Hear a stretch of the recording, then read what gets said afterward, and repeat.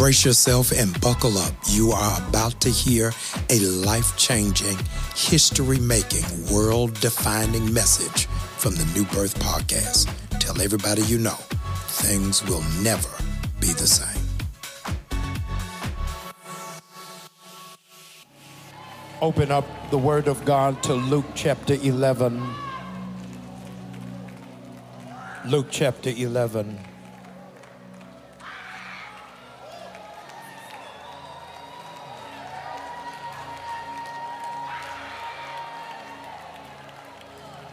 Luke chapter 11,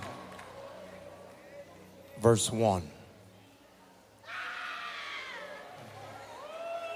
As that you'll stand, if you're physically able to do that, as that you'll stand.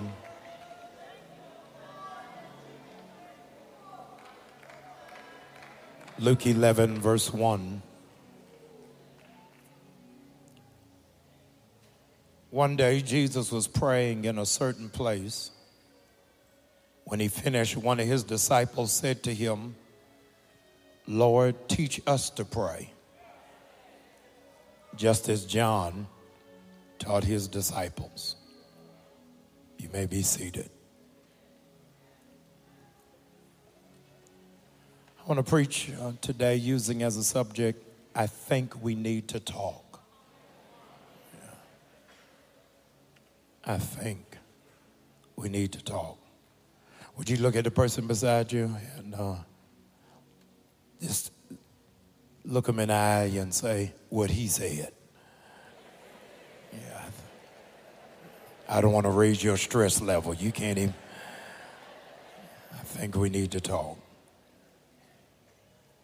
Comrades, I was in a text thread this week with intergenerational civil rights leaders relative to the water crisis in Jackson, Mississippi, which has closed its public schools, has rendered 200,000 people without power and water. As we were strategizing, one of the millennials typed, "This is an interesting POV. BRB. Immediately, it sent a furor from the older generation who were demanding a translation because they didn't understand what point of view and be right back represented. We are living in an era where texting, DMs, instant messages, and emails have made us lazy communicators. Lazy communicators with impotent interpersonal skills. Everything is abbreviated, leaving the nexus unpacked. Even in anger, we will text paragraphs, but we'll never pick up the phone. The biggest lie told in post-pandemic dating is you telling people how you and somebody else talk. Y'all don't talk, y'all text. You go on dates, you go on family outings, department meetings where everybody is on their phone, looking at social media, taking selfies, Googling, shopping, or just texting, because texting has withered our attention span. And it has dampened our capacity to be fully present. The average teenager sends 80 texts a day. The average teenager sends 80 texts a day, but they are not talking on average to their parents for 18 minutes a day. 1 John 4:20 asserts, For we cannot love God whom we have not seen if we don't love those who we have seen.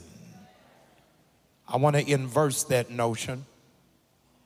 How are you going to talk to the God who you haven't seen and you don't know how to have conversations with the people you see every day? I want to use as a thesis statement for your consideration today. It's very unconventional in its approach, but I want to make a suggestion for critical thinkers.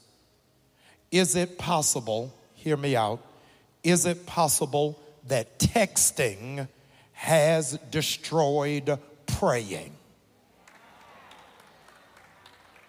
By virtue of the fact that we have lost the ability to communicate. Isn't it interesting that if, in fact, we are talking to our parents, our spouses, and our children in abbreviation, are we carrying that same subculture phenomenon into our prayer life? In the dawn of texting, there's no more all-night prayer. The dawn of texting, there are no more shut-ins. In the era of texting, if anybody is praying for more than 3 minutes, you become irritable. How are you talking to me while texting somebody else? I want to offer to you today a book for your consideration. The book is entitled The Art of Conversation.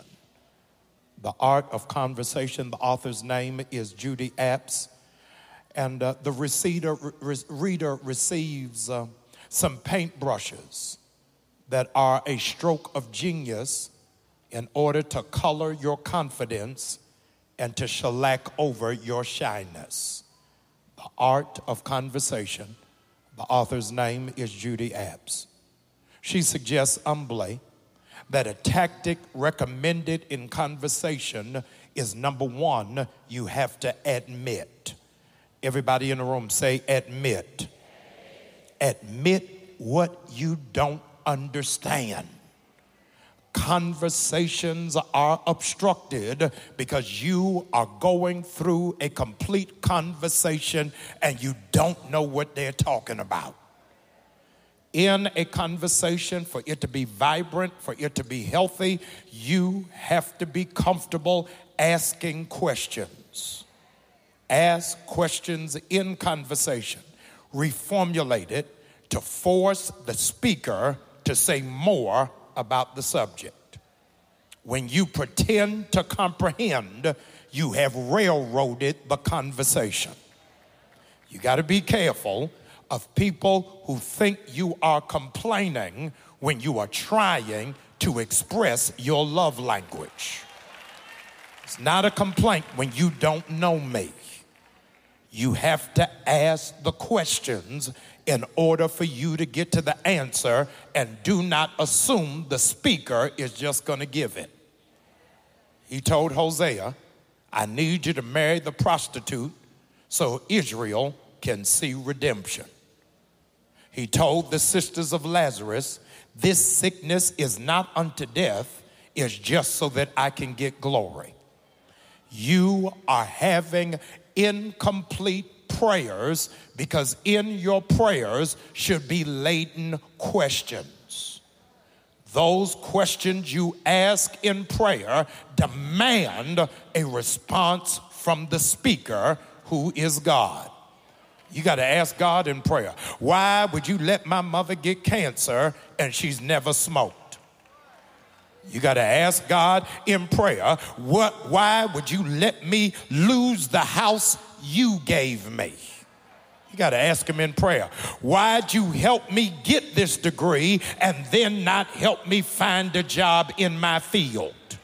You got to ask God questions. You got to ask God, why would you give me this sex drive and then not give me a spouse? You got to learn how to ask God some questions. There's some questions that are on your mind relative to God that only God can answer. And when you are praying, you are admitting, I don't understand what is taking place. I don't know where I am right now, and I do not know what God is asking of me. Got to admit, I don't know where it is. I don't know where you are. I don't know what you're saying. Jesus says of himself, my ways are not your ways. My thoughts are not like your thoughts. You got to say, God, I don't know what you want from me right now because you gave me the vision and then you gave me no confirmation. You got to ask God, God, why did you give me all of this genius, all of this greatness, and then surround me with insecure incompetence? You got to ask real questions. I don't understand. Would you just throw your head back and say, God, I need some answers? You have to first end conversation. Be prepared to admit. Second is, it is vital in conversation that you are always appropriate. You are always appropriate. We've come to a place where we have transitioned from casual Fridays to casual every day. And with that, there are no boundaries. There is no deference. I saw recently on social media how a mother chastised her college-age daughter for putting WTH in a family chat. She had to remind her daughter, I am not in black mother tradition. I'm not one of your little friends. Because you have to know what is appropriate in condition and in context to who you are talking to. Don't let people get too familiar too early. Y'all ain't said put a Mr. in front of that. Put a Miss or Ms. is in front of that. You got to be careful how you handle me. Young lady asked me for counsel, asked her pastor, said, Pastor, I need you to guide me in this. I've been talking to this young man on the phone. He lives out on the West Coast. I live here on the East Coast. And he asked of me that he wanted to come see me and stay with me. Is this appropriate? I said, no, this ain't appropriate. Tell him to get an Airbnb. Tell him to go stay in a youth brothel, stay at the YMCA, stay at Embassy Suites. But you ain't letting a grown Negro come in your house when you got children in that house. Y'all ain't saying nothing to me. It is not appropriate. We have seen the dilution of respectability. When President Obama was elected, formality was evicted. Nobody called Eisenhower Dwight. Y'all ain't saying nothing to me. Nobody referred to President Bush as George. You got to put some respect on his name. And in the same way, you've got to operate with that same deference when you are talking to our Heavenly Father. You got to know that this is not your manager. This is not your boss. This is not your supervisor. This is your Lord. This is Yahweh. This is Jehovah Tiskanu. This is Elohim. This is Adonai. This is El Elyon. This is El Shaddai. This is Jireh. This is Shalom. This is Jehovah Rapha. This is Jehovah Tiskanu. This is Jehovah Shammah. This is Mary's little baby. This is the doctor in the sick room. This is the lawyer in the courtroom. This is the banker when you are broke. This is the friend that's just closer than a brother. This is the way maker, miracle worker, Lion of Judah. That is who he is. You got to put some respect on his name. You got to call him up and tell him what you want. Some of you all are looking around because you don't know him like that. But those of y'all that know, and he walks with me, and and he talks with me, and he tells me I am his own, and the joy we share as we tarry. That's the red humbug. Y'all don't know nothing about that. Would you do me a favor? Would you just lift up your hand and just call him by his name? Come on, begin to worship him, right? Come on, get his attention. Would you just begin to magnify him like there is nobody else like him? Will you glorify him like you know he is the great I am? Will you please lift him up to know that heaven and earth must adore him? You better be careful using his name. Come on, somebody speak his name. Come on, say it with authority. Speak his name. Jesus. At his name, every knee must bow. Every tongue must confess. At his name, every demon, every witch, every Trump supporter, every white supremacist has got to bow.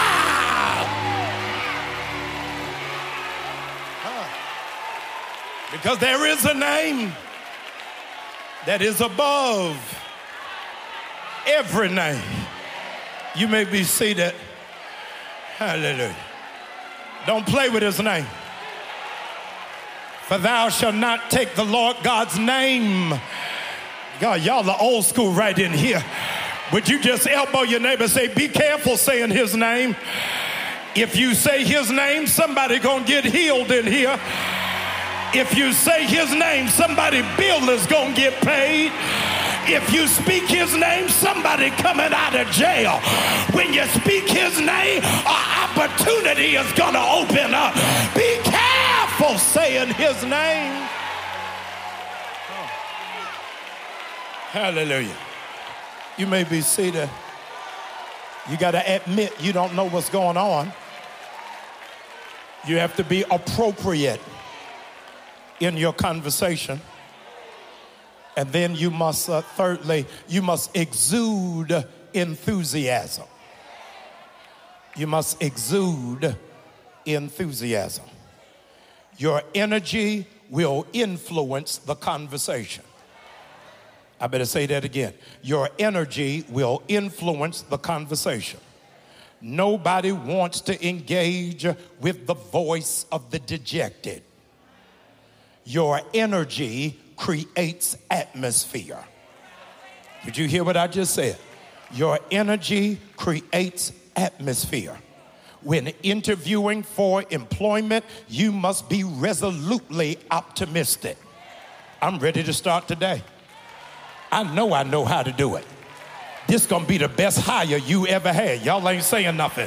When you are making a pitch, your energy creates the atmosphere. You have to reek with passion.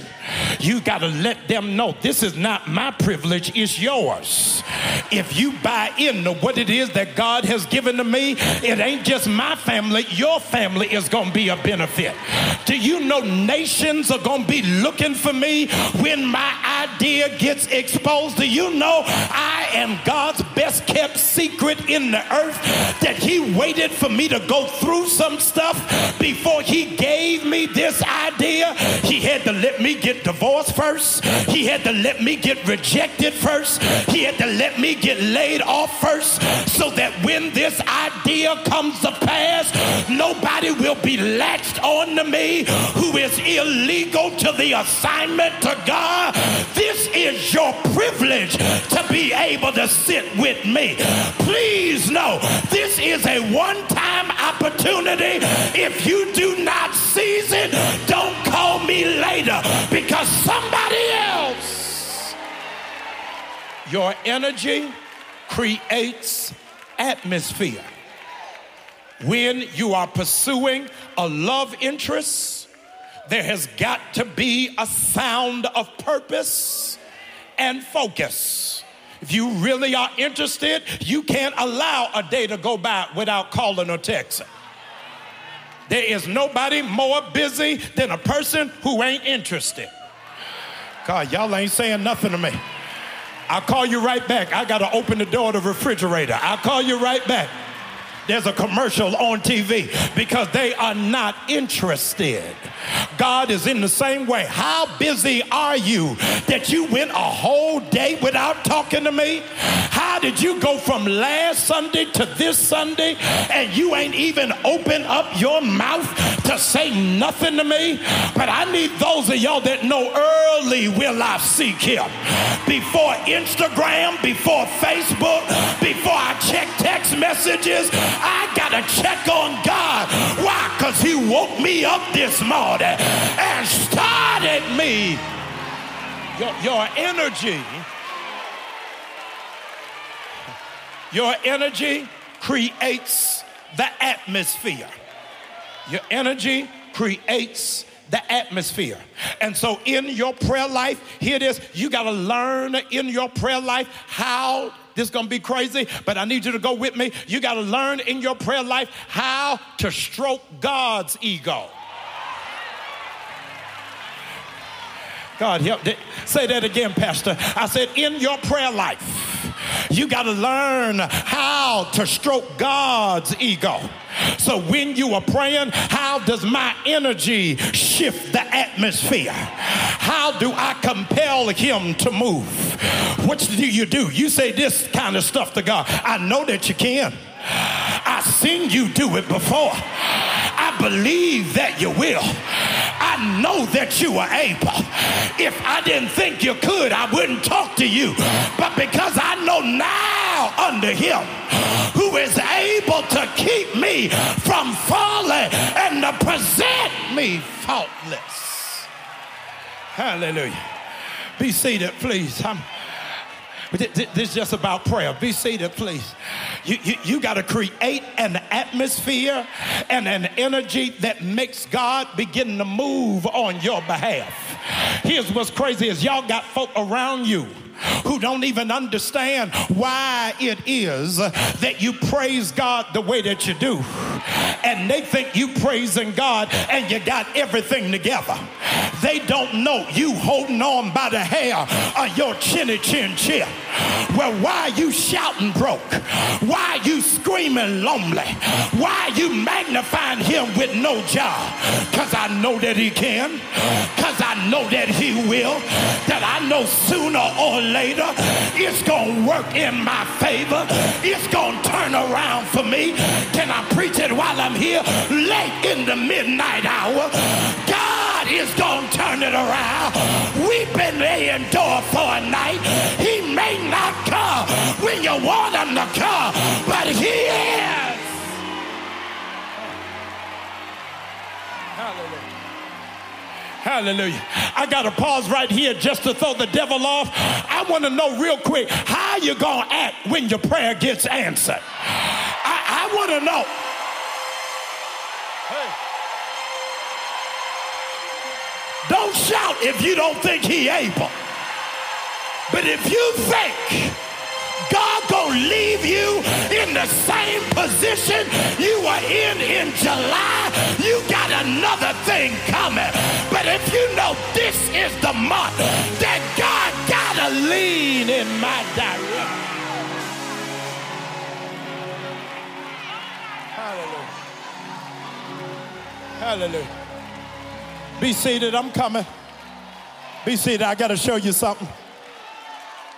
I got to show you something. Hallelujah. I got to show you something. When my girls were little, Grace, Angel the door, my girls were little, I remember an instance that they sent Angel in my room as a designated spokesperson. Angel comes in my room as a designated spokesperson. Say, Daddy, you okay? I said, yeah, I'm okay. I said, Dad, how was your day? I said, my day is fine. You need me to get anything? No, I don't need you to get nothing.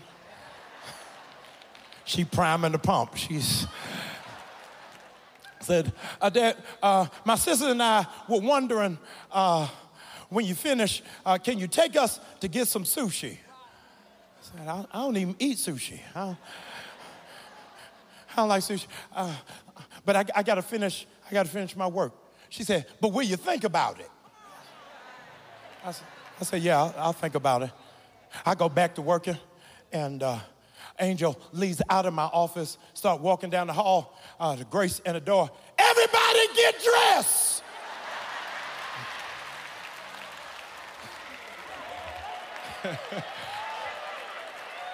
Said, everybody get dressed!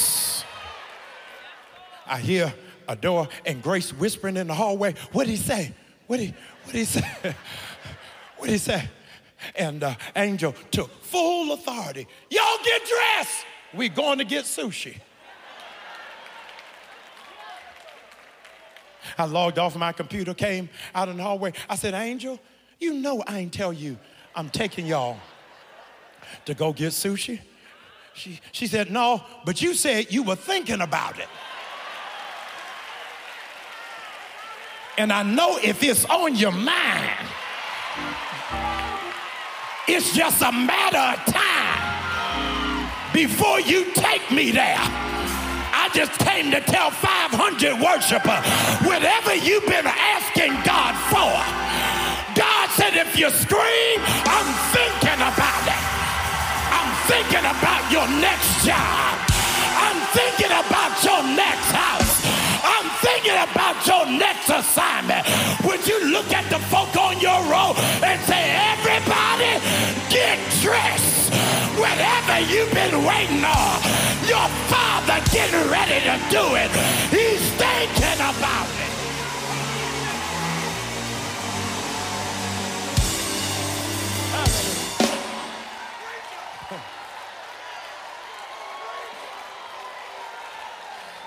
Be seated, please. Hallelujah. In Luke 11, something intriguing happens because the disciples asked Jesus, teach us how to pray. I need you to understand this.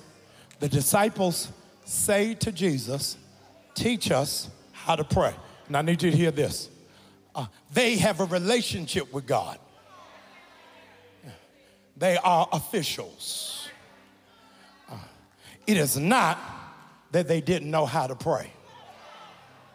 So teach us how to pray, because being raised in the Semitic tradition of prayer, their prayers consisted of reciting the prayers from the book of Psalms. Their prayers was reciting the prayers from Isaiah and the prayers from Jeremiah. But it wasn't yielding them any results. They finally had the epiphany. Here it is. They had the epiphany that when I use somebody else's prayer, it is not going to affect my circumstance. So I have got to find my own prayer language. So I may not pray like you, but don't judge me. I'm praying because of where I am and the circumstance that I'm in. So I don't know all that ye, thee, thou. All I know is, God, I need some help. All I know is if you don't come up in here, I'm going to lose my mind. All I know is, God, help me so I don't kill nobody on this job. When Jesus prayed, 5,000 were fed. When Jesus prayed, dead men came back to life. When Jesus prayed, hear this, the woman with the issue of blood got healed. When Jesus prayed, y'all ain't saying nothing to me, blind men got their sight back. I came to tell somebody today, God wants you to have the kind of prayer life. Not that you just sound good, but you have the kind of prayer life that when you pray, heaven has got to respond. When you pray, hell has got to shut down. When you pray, generational curses are broken. I need need you to grab that neighbor by the hand. I'm getting ready to get out of here, but grab that neighbor by the hand and say, I know you don't know me like that, but things happen when I pray. I don't have to have no title. I ain't got to sit up front, but God knows my voice. When I pray, I can't hear nobody. I done seen God stop my car from getting repossessed. When I pray, I seen God get my son away from that nasty little girl. When I pray, I done seen God help me keep the job that I didn't even perform well in. I need you to pull on that neighbor and tell him a miracle is getting ready to happen, because God knows my voice and he's waiting for me to pray for something. Don't let that neighbor's hand go. We getting ready to go in the enemy's camp. For 1 minute, I want to hear the sound of those who have ever had a prayer answered. Would you pray for whose hand you're holding, that in the next 30 days, whatever they need is getting ready to happen?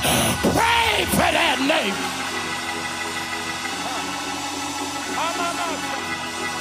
Hey, I can't hear nobody. Oh my God, I can't hear anybody. How did you feel when you came out of the wilderness? I felt like lifting him up. I need you to hold that neighbor's hand and tell him, unlike your other friends, I'm not gonna let you go until everything you prayed for comes to pass. And this is the kind of friend I am. I'ma praise him in advance, like your prayer is already answered. I gotta tell y'all what to do. Don't wait till the battle is over, but shout right now like the prayer.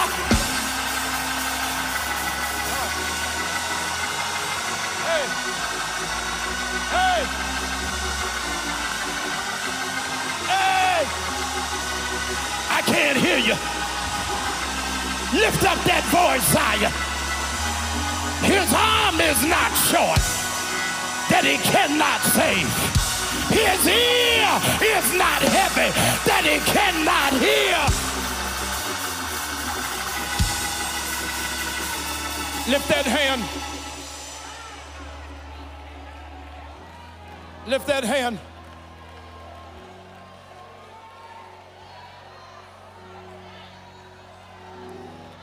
This sermon is not about shouting. This sermon is about praying. With that hand lifted, you can loose that neighbor's hand.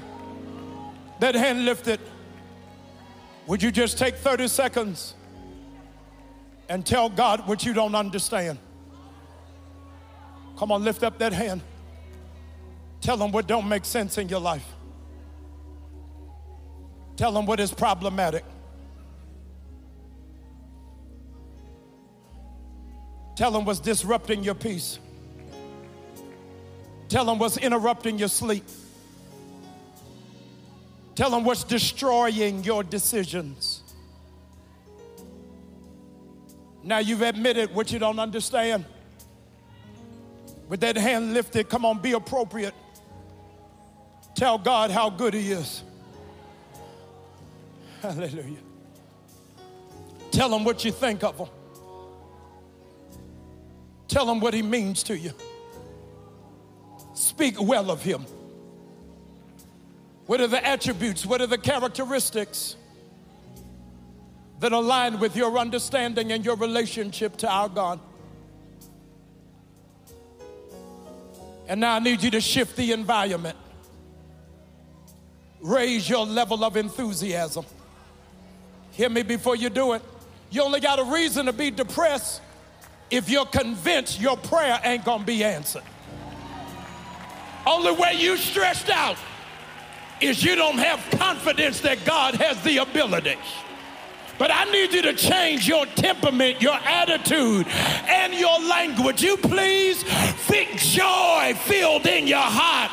Like, you know, God, I don't know how you're going to do it, but I trust that you're your will.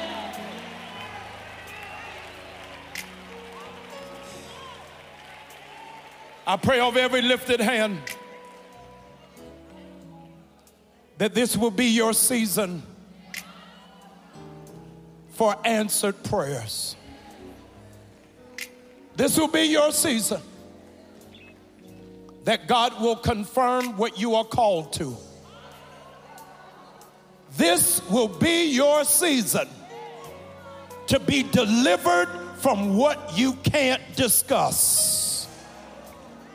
This will be your season where God will free you from the uncomfortability of hard conversations. This will be your season where you're finally able to get some stuff off your chest and put it into God's hands. And those of you with like-minded faith, and you believe you serve like I do, a prayer answering God, would you give God glory for it right now? Come on, you serve a prayer answering God. I hope you are energized that you don't need an energy drink. What you just heard should have you off and running, chasing your dreams, pursuing your purpose, and answering your call. If this was a blessing, share it with somebody else. Don't be selfish.